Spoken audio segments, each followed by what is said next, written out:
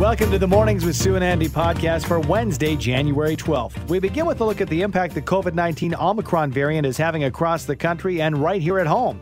From the change in the isolation period for those infected to the accuracy of at-home rapid tests. We get the latest from vaccine researcher Dr. Iris Gorfinkel. Next, we look at the effect alcohol can have on our health, specifically when it comes to a higher risk of cancer. We speak with a doctor of oncology who says warning labels should be standard on alcoholic beverages to inform us, we consumers, about the risks. Then it's our monthly conversation with Dr. Axel Mohrenschlager, Director of Conservation and Science at the Wilder Institute, Calgary Zoo. This time out, Dr. Mohrenschlager tells us the success story of the tequila fish, which was once deemed extinct from its natural habitat. And finally, we are all spending a lot more time inside during this pandemic. And if you're looking to make some home improvements, well, we've got you covered. We get some tips and tricks to spruce up your space from blogger and DIY expert Christina Dennis, who will also be a presenter at this weekend's Calgary Renovation Show taking place at the BMO Centre. Public health recommendations are constantly changing, and keeping up with the latest restrictions and protocols can certainly be confusing. So joining us this morning to try and help understand the current COVID situation is Dr. Iris Gorfinkel, who is a family doctor, vaccine researcher, and founder of Prime Health Research. Good morning to you, Dr. Gorfinkel. Thanks for being with us again. Thanks for having me, Sue. It's a pleasure. Appreciate your time. Let's talk about kids are back in the classroom here in Alberta. So, and I really right across the country, as we see, I know in Ontario, they'll go back next week. But how concerned should parents be about the spread of Omicron in the schools? I think it's just a matter of time before most children are going to have the disease, quite frankly. And the reason for that is this. You know, although we're doing fantastically well with over 12-year-olds, some 9 out of 10 in Alberta have now been vaccinated. When you look at 5 to 11-year-olds, it's less than half. It's actually pretty abysmal. And when you look at how many have actually had 2 doses, we're talking 1 in 50 Canada-wide. Wow. So it's very few in that age group who've been vaccinated. So what does that translate into when kids congregate in schools in colder weather? I mean, they're going to get the disease. But the good news is this. 1 in 25,000 wind up in hospital. You know, so that's data from the United States, which happens to be actually some of the best data we have. So the chance of a child winding up in hospital is low. But there are big looming questions about the longer term. So what does it mean if they get the disease? How many are going to wind up with long COVID? We don't know that.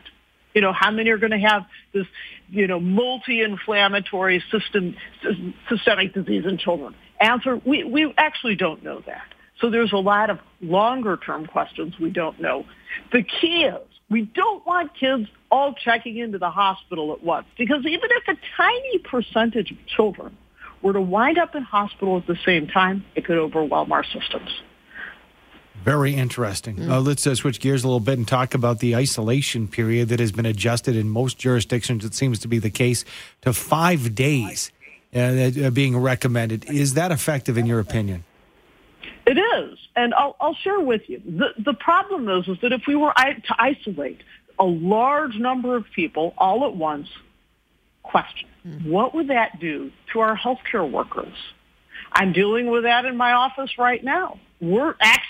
Every single worker in my office has a COVID-like illness. Do I even know it's COVID? Not for sure, but we're checked out. We're doing just virtual care for this entire week. You know, so it's interesting. It doesn't take a lot to take down a lot of essential services. So what that 5 days represents is probably the best compromise we can do between not taking too many people out of the workforce all at once and yet reducing the spread of the virus. Because most of the virus is going to be spread 2 days before a person gets symptoms, up to 3 days after. So they tacked on a couple of 2 days, but the amount of virus being shed at that time is actually pretty low. Okay, so as a physician, you feel like that's okay? It does make sense, that 5-day isolation period? It's a balance between the harms and the benefits. Okay. Now, what if somebody's not vaccinated? You know, it's not 5 days. It's actually 10 days if somebody is unvaccinated. And the reason for that is because they are going to be shedding more virus. That's data based on previous variants. We don't actually know that for sure with Omicron. It's just too new. It's spreading too fast. And with the rate at which it's spreading now, we're worried our hospital beds can become overwhelmed. That's the key. We don't want everybody checking in at the same time. Fine, we're going to, for that few who will get sick enough to go to hospital. And remember, for kids, I said, from U.S. data, it's 1 in 25,000. But it does take a lot to overwhelm. So that's the idea. We want to try to, I know this is old-fashioned to say, but flatten the curve in terms of the number of hospitalizations all at once. Dr. Gorfinkel, I'm wondering if you can give us your idea of the roadmap that Omicron is on. We've heard other experts and read, reports across the globe that says this could be the move from pandemic to endemic just because it'll be so widespread. What are your thoughts on Omicron, how long it'll be with us, et cetera? It's a plus and a minus, right? So when everybody gets the disease, and we can only thank our lucky stars that it turned out to be a mild disease. That's not a given. So we got to be thankful for that. But the fact is, if that will diversify people's portfolio of immune responses. So great, we've got the vaccine under our belts, and now, in addition, we've got the booster, and then what do we have? We have Omicron itself. So all of this gives a more diverse portfolio, and that's wonderful, right? But then what are the pitfalls of this? We don't know how strong that immunity will be. We don't know how long it will last. And we do know that there is a selection bias going on here, that as the world remains unvaccinated, more and more variants are coming down that pipe. The low-income countries are simply not vaccinated, and what we're doing is we're on a treadmill of vaccines. We're just going to have to keep vaccinating and trying to keep up as the low-income countries keep pumping out more and more variants of concern. And those variants are only getting better at escaping the immunity from our vaccines. That was going to be my next question then. So if you've had Omicron, you certainly can, you think, potentially catch whatever the next variant might be. You'll be able to likely get COVID over and over. You're just better at fighting it if you're vaccinated. Is that right? Each of these things adds to the portfolio of immune responses. In other words, you're diversified. You can answer this kind and this kind, but in terms of will it address future variants, this is one of the defining features of the variant. It's better at escaping our vaccines. That's one of the defining features of it. And it's kind of like antibiotics. You know how we talk about antibiotic resistance? This is vaccine resistance. It's actually very analogous to that. So that's the problem, that, if we keep just vaccinating, in order to truly understand herd immunity, we have to think about it not as an individual country, but as a world concept. And I know that sounds ideal, and what is one individual going to do about that right now? The truth of the matter is, this pandemic will only end when the world is vaccinated enough. Very interesting. I'm wondering, Dr. Gorfinkel, we have to take a quick break for traffic. Can you keep with us for 2 more minutes? Of course. Oh, good stuff. More coming your way from Dr. Iris Gorfinkel, family doctor, vaccine researcher, and founder of Prime Health Research. More with Dr. Iris Gorfinkel, a family doctor, vaccine researcher, and founder of Prime Health Research. Thank you for spending some more time with us, Dr. Gorfinkel. Thanks for having me, Andy. Your question here, we've got several different types of questions surrounding the home rapid tests that so many of us have in Alberta. They're actually hard to find right now. About when we should take these tests, because we're hearing reports of some people saying, hey, I didn't feel all that bad. Then I took a test. It said I was negative, and the next day I felt really crappy, or I felt bad and I was 99% sure I had COVID. Took the test and it came out negative. What are your thoughts on the efficacy, and when is the best time to take one of these tests to try to get the most true results? The best time to take it is when a person actually has symptoms. The problem is, number one, we're not sure just how effective these tests are when it comes to picking up Omicron. And I think that's important to understand. These tests were originally designed for completely different variants. That's first. Secondly, PCR I like to think of as photocopier. So when you get a PCR test, it magnifies what could be even a tiny signal so you could see it better. Now, Rapid tests don't do that. Rapid tests can only detect the amount of virus that's actually there. So if you're taking it from the bottom of the nose and there's no symptoms, we know that it misses at least half of the cases that are there. You know, in other words, it's not reliable. However, when a person has symptoms, the likelihood of shedding virus is much higher. So that's the best time to do it. And ideally, just before, like if you're going to a high-risk event or something and you want to make sure you don't have it, just before going, because we know that those tests can, in fact, rapidly change. It's a major problem with the testing, not only just getting it, but also relying on its results. That's one of the reasons why we didn't see them rolled out earlier and more aggressively, because there's questions around the accuracy. There's questions around people feeling overly confident when they see a negative result because you cannot rely on it with certainty.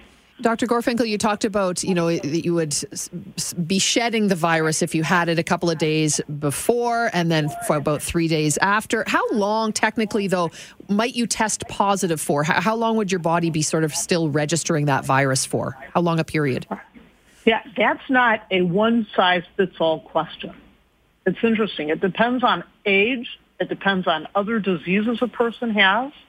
It depends on how strong their immune system is. So that's not a simple one-size-fits-all question. And also it depends on, is there a correlation between symptoms? And we're not even certain about that. 1/3 of individuals have no symptoms whatsoever with Omicron. And these are the things that make it, part of the factors that make it spread so rapidly.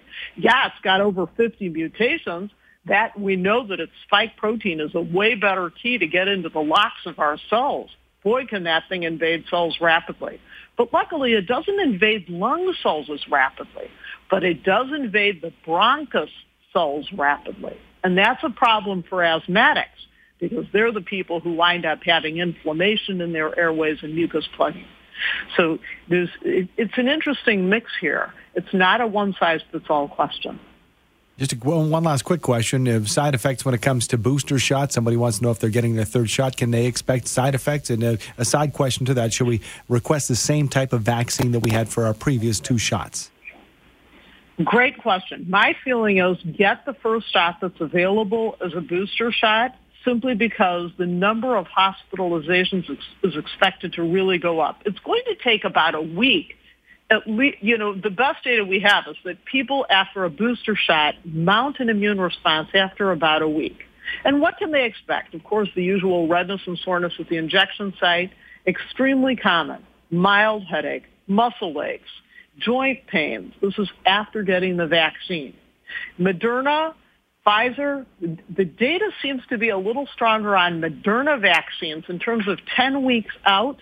Moderna has a 75% vaccine efficacy versus Pfizer, which is 10 weeks from getting that booster shot. It's a little lower at some 45%.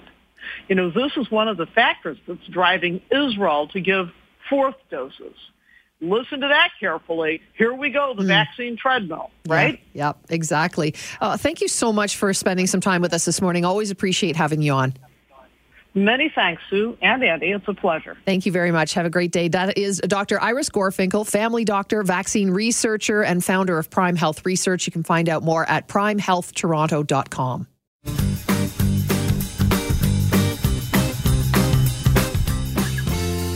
Many people have given up alcohol as part of a dry January, but is it worth putting the sauce down for good? And should alcohol have cancerous warning labels on the packaging? Joining us to help look at the dangers associated with alcohol consumption is Dr. Fawad Iqbal, radiation oncologist at the Durham Regional Cancer Center. Good morning to you, Dr. Iqbal. Good morning. Thanks for having me. Thank you for being here. It's interesting to me that, again, outside looking in, I enjoy beer. And it's news to me that alcohol can cause cancer. Am I alone here, or do you think that it's common knowledge that there's cancerous risks with consumption of alcohol? Well, I think that's the whole thing, is that most people actually don't know. And, studies really back that up. Depending where you look, up to 9 in 10 people don't know that alcohol can cause cancer. So, Dr. Iqbal, is it the alcohol itself? So, therefore, it's whether it's a spirit or a wine or a beer? And how is it that it's the alcohol that's causing cancers? So there's lots of different mechanisms that have been studied, and it really doesn't matter which form. So, red wine, people think, oh, red wine's good for my heart. That's not true. But it is the alcohol. The alcohol itself, there's lots of mechanisms where, it's going through your body and being digested. And one of the things that it's kind of an in-between form as it's being digested through you, it directly damages the DNA in your body. And another one for women particularly, it actually messes up your hormone system and can mess up your estrogen levels, and then that can increase your risk of breast cancer. So there's more mechanisms than that, but those are the top two. Okay, those are the mechanisms that you talk about, Dr. Iqbal. I'm wondering, though, does it increase the risk of all cancers, or is it specific to certain types of cancer? Yeah, it is certain types of cancer, and I think the numbers would by and large say it's breast cancer for women. And if you think about kind of the digestive pathway of how it actually works its way through your body, so mouth or throat or liver, things like that. So it's not every kind of cancer, but it's certainly enough of the common cancers out there, like breast cancer and colorectal cancer, where, it actually makes a big difference in terms of kind of life as an oncologist for me in my day-to-day. And as an oncologist, then, we know studies show it that through the pandemic, people have been drinking more, so higher alcohol consumption. Are you then anticipating an increase in cancer diagnoses coming up in the next year and beyond? Well, so not specifically related to cancer, but we're definitely anticipating more cancers coming through related to kind of underdiagnosis during COVID. But the alcohol side is more like decades down the road, right? Like the things that you do when you're 20, they start to affect you when you're 40 or 50 or 60, right? But, for us in our cancer center, the people we've seen during COVID, they've had really, really bad cancers. That's how they got to attention during the pandemic. But afterwards, there's going to be a very large wave of kind of, for lack of a better term, the usual cancers that we pick up. And most of them will probably be worse than they probably should have been.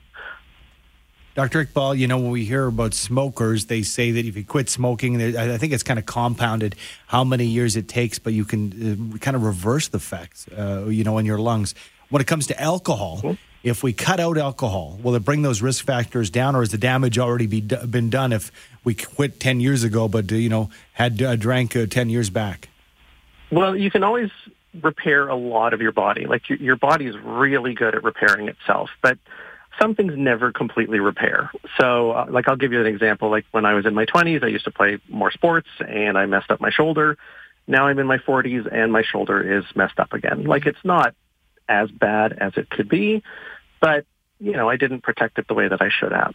And I think with smoking and with alcohol, it's a similar kind of thing. Like if you stop or if you cut down, your body can repair a lot of the damage that's been done, but it'll never get back to the point of, having not been exposed to toxins. So on the flip side, how quickly can a cancer grow if we are drinking alcohol fairly regularly? Well, that's the thing. It's hard to put timelines on these things because that's not really how the studies work, right? It's not like there's a randomized group where one group is drinking and one group isn't, and then we start to time it out. It's more just kind of population level that people who are drinking get more cancers. And from a biology point of view, it does typically take decades for this to happen. So, if you're drinking now, you're not going to get a cancer next month. But, for people who are younger, like in their 20s or 30s and, out at a bar or whatever on the weekend, like, honestly, I don't care if you drink. Like, I'm not telling you to never drink. Mm-hmm. That's not my messaging. But it's just, be aware that each drink you have actually does carry a little bit of a threat to you. So maybe tone it down a little bit, right? And so, as you get older and you're like me and you're in your 40s, like I'm not that old, but, I'm starting to feel the effects of the stuff that I did in my 20s. Yeah. So it catches up to you, right? And you don't have to be that old to have been drinking in your 20s and now you've got a cancer in your 40s. And we see it all the time.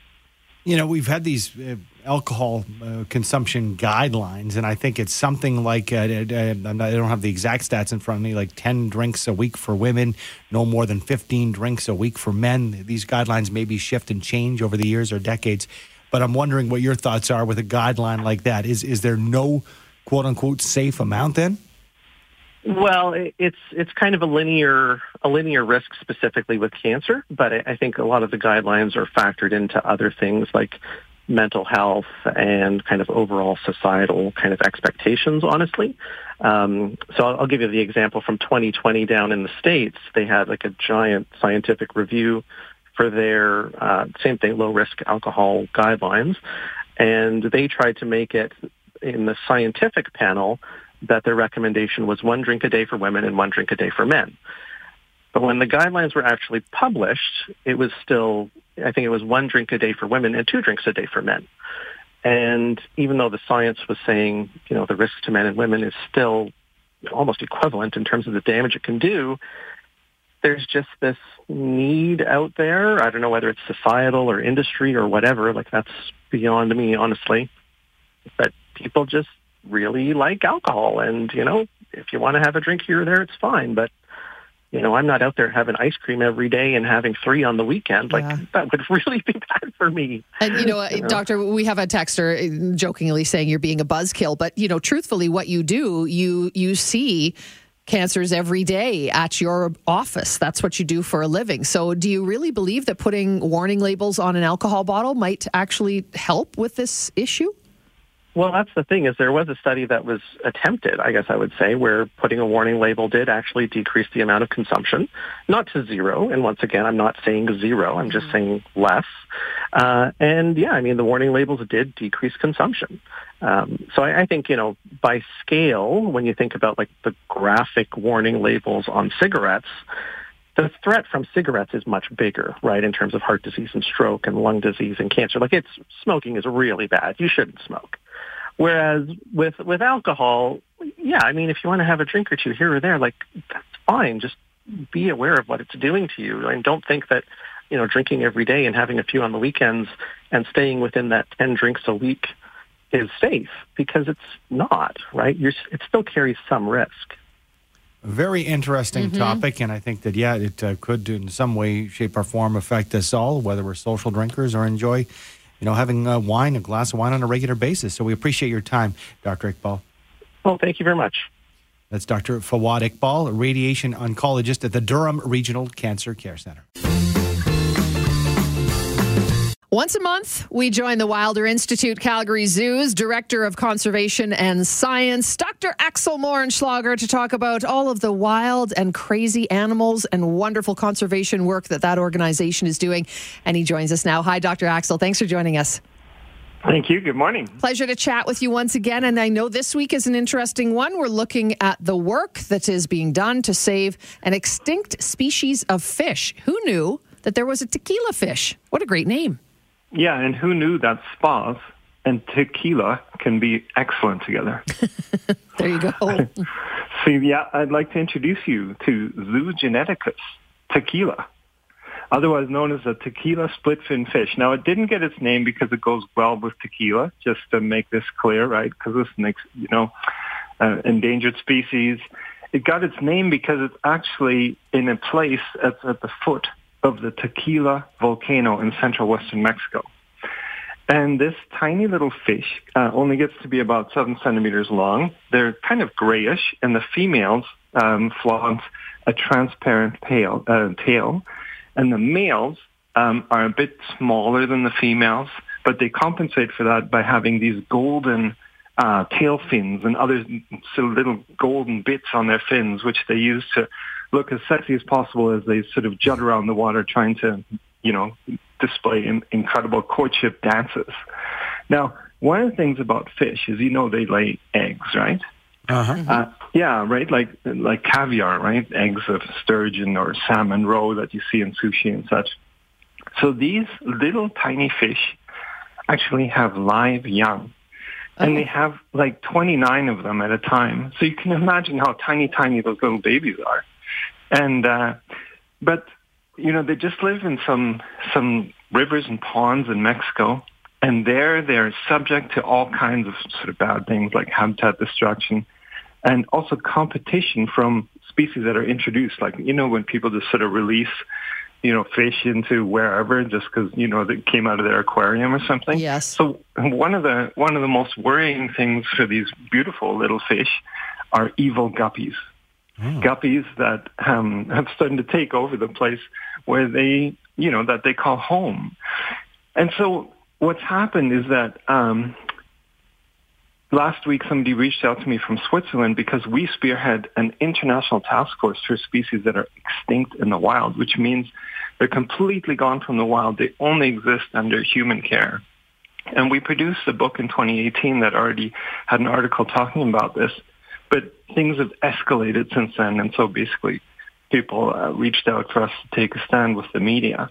And so what you're guessing here or getting is that this species actually became extinct in the wild for over 10 years, right? This wonderful little tequila, beautiful, interesting fish became extinct in the wild. But luckily, in 1998, a British aquarist actually brought some of these little fishies back to Britain and brought them to the Chester Zoo. If that hadn't happened, this species would be extinct now.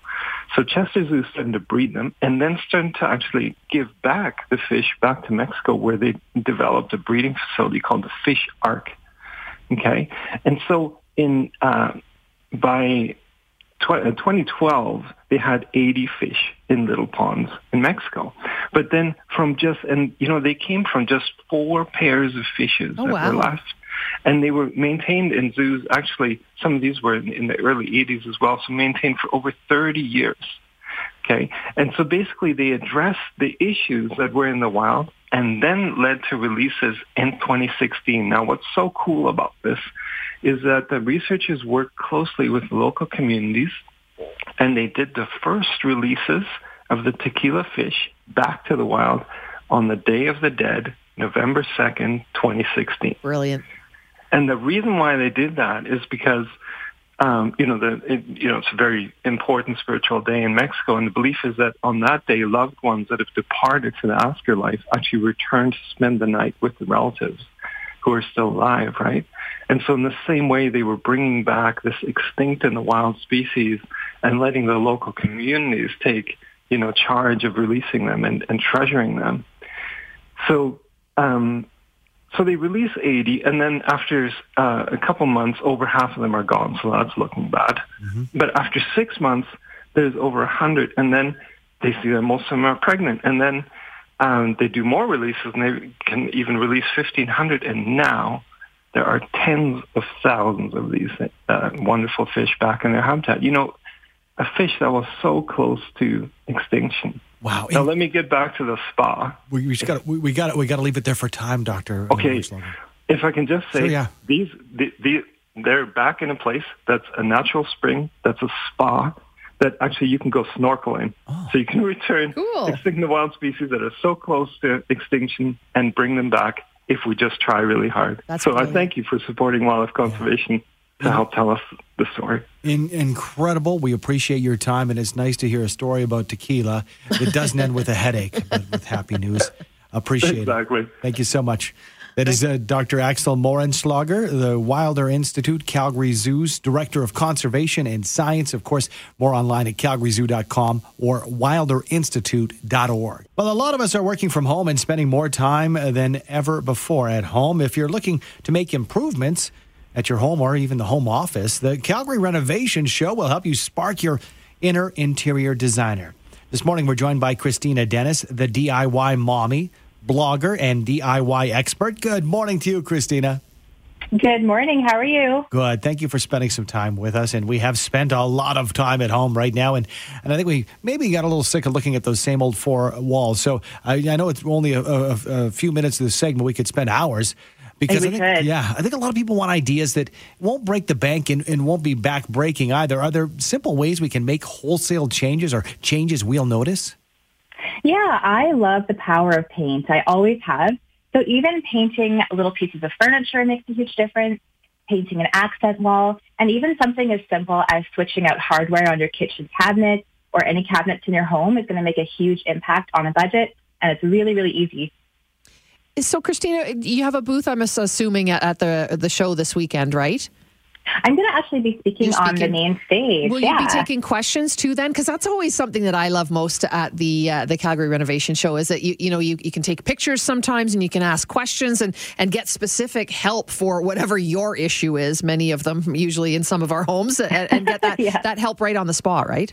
Yeah, no, I'm definitely going to take questions after. I love answering questions, and I know that there's going to be lots of experts there.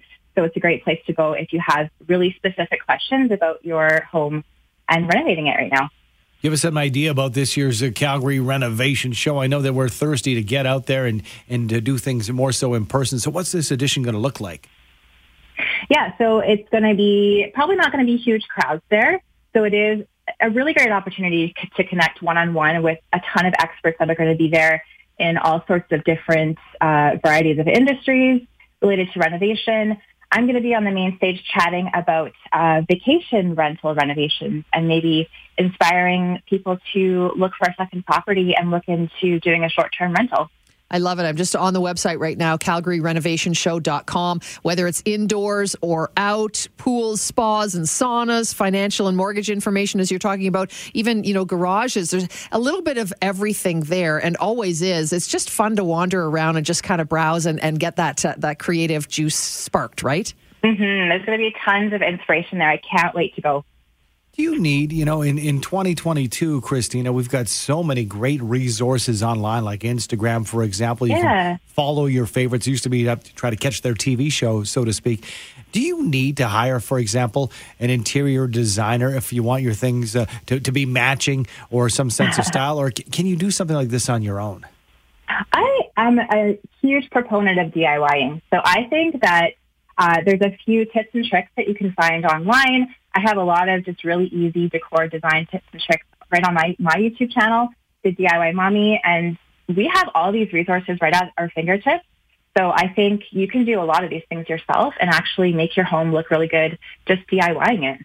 Okay, we can go online again, calgaryrenovationshow.com. You can save $2 and buy your tickets right there online. Also find out all the different vendors when folks like you will be speaking on the main stages. It's a great resource and it's going to be a fantastic show. Thank you so much for joining us. Have a fun show this weekend.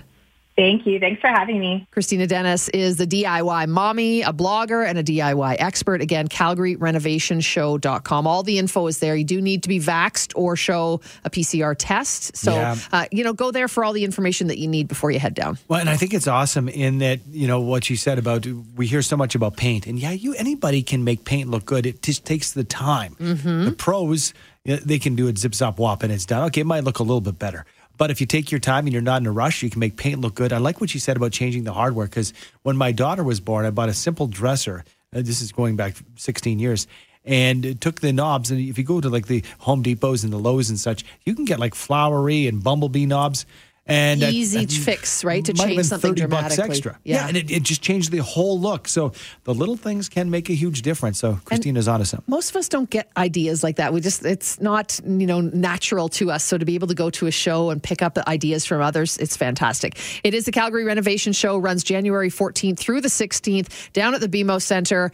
Go online, get a couple of bucks off your tickets, and go have some fun. Thanks for downloading and listening to the podcast. Don't forget to subscribe, rate, and review for free at Apple Podcast, Google Play, or wherever you find your podcasts. And tune in to Mornings with Sue and Andy from 5:30 to 9 every weekday morning on 770 CHQR.